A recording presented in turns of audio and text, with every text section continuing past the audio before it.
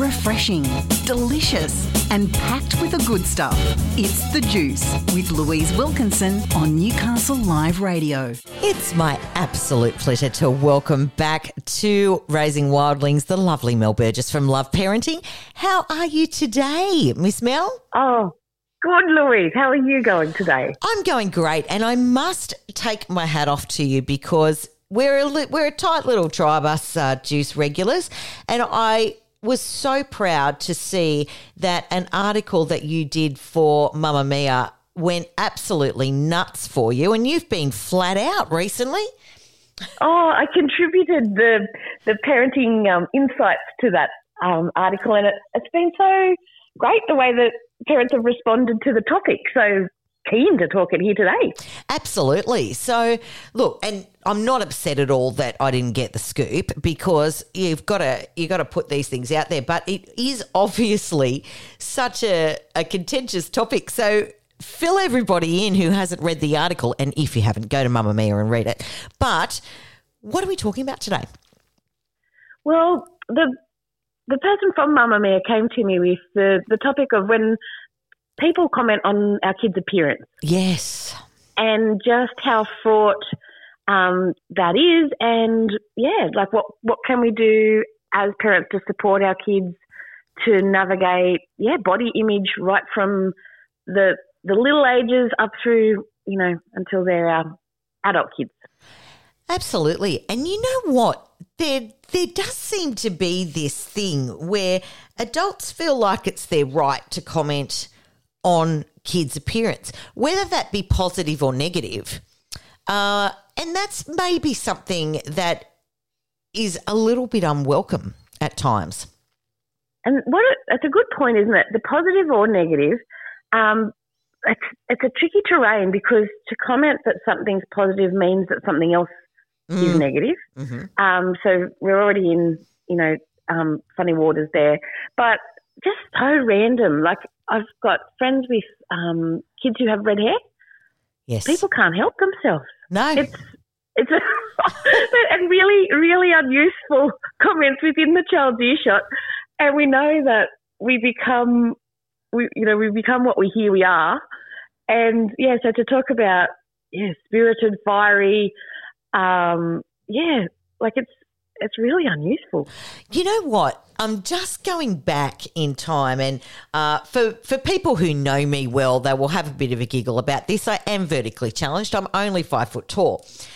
But for a long time, friends of my parents would go, "Oh my God, she's so little. She's so tiny. She's so petite." So all of these words like, "Yes, lady, I know. I'm short, that's not going to change." And I'm so much more than that. Well, you know what it did? It actually, talking in that language, it actually diminished me because, I was little, I was small, I was tiny, I was all of these words. Up much space I in didn't the world. take up much space in the world. And so I really had to learn that it didn't matter whether I was 5 foot tall or I was 6'2". I mean, my partner says to me, "You might be 5 foot tall, but your attitude certainly is 6'2". But I had to learn that, because, my whole life growing up, she's so tiny, she's so small, she doesn't take up much space. And I had to learn how to take up space. Yeah, how powerful.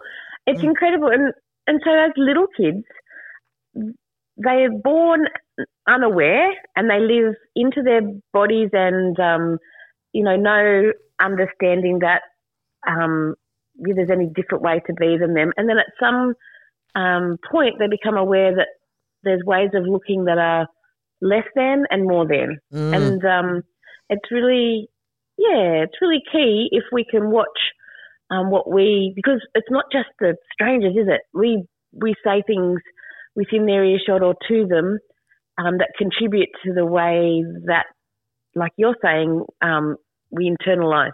Yes, we and do. And this isn't about like getting it right every time, or like I know Louise, this is not the way you and I roll on here. Yes, but it is good to just have the knowledge of that, so that we've got the choice to frame up where we put our energy and what we do say to our kids. Absolutely. Because we can be really concerned about their being uncomfortable and do lots of blowing sunshine onto them about you're so pretty and, doing things really well intended that are actually, not so useful for the way that they grow up internalising that looks are part of it, but there's so much more to them. Yes, 100%. Now, Mel, I'm just thinking back to my girls are 3.5 years apart, and they were both very, very talented singers.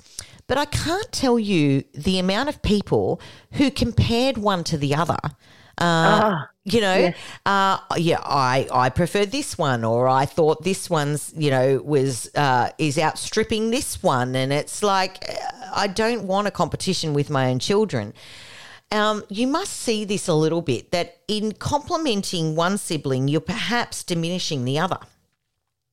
And it's tough, isn't it? Because we want to celebrate the attributes and talents of our people, but when it's extrinsically motivated, and that happens when we teach kids they need to please external from themselves. Yes. It takes away from their intrinsic understanding of who they are, what they value about themselves, and it's so much more useful mental health-wise going forward, and just for navigating life well and with success, for the child to realise their own things they love about themselves, and to be their own cheer squad for that. So the way that comes about is, say someone comes home from a swimming carnival that they've done really well in.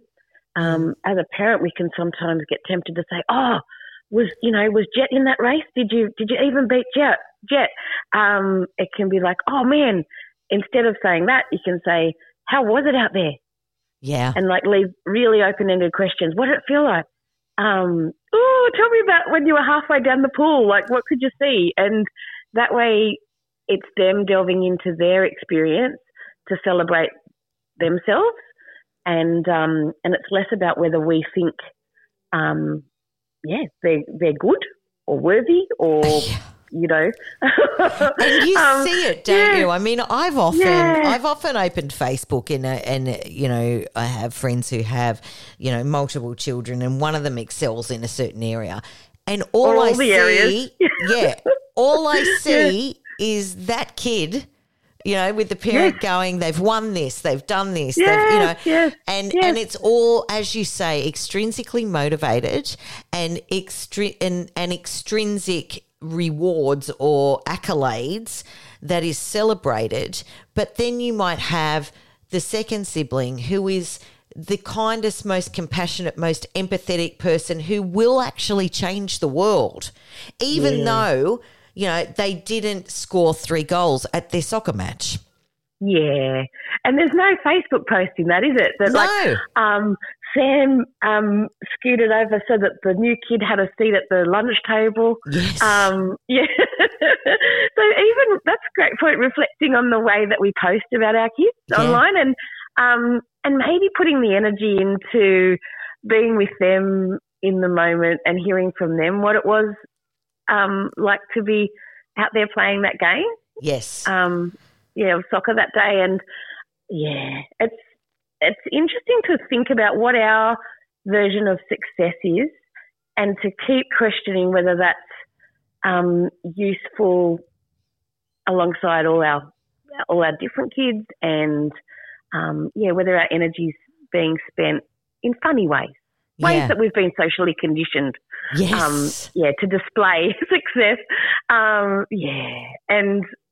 There's a fair bit of feather fluffing because we work really hard. Like that parent will have gotten that kid to so many soccer matches, made the decision when he got chosen for, the rep team, put the money into that. Like, it's understandable that you want to congratulate yourself in a way, which isn't up to us. We need to just do it or don't do it, but be alongside the kids in more useful ways. Absolutely.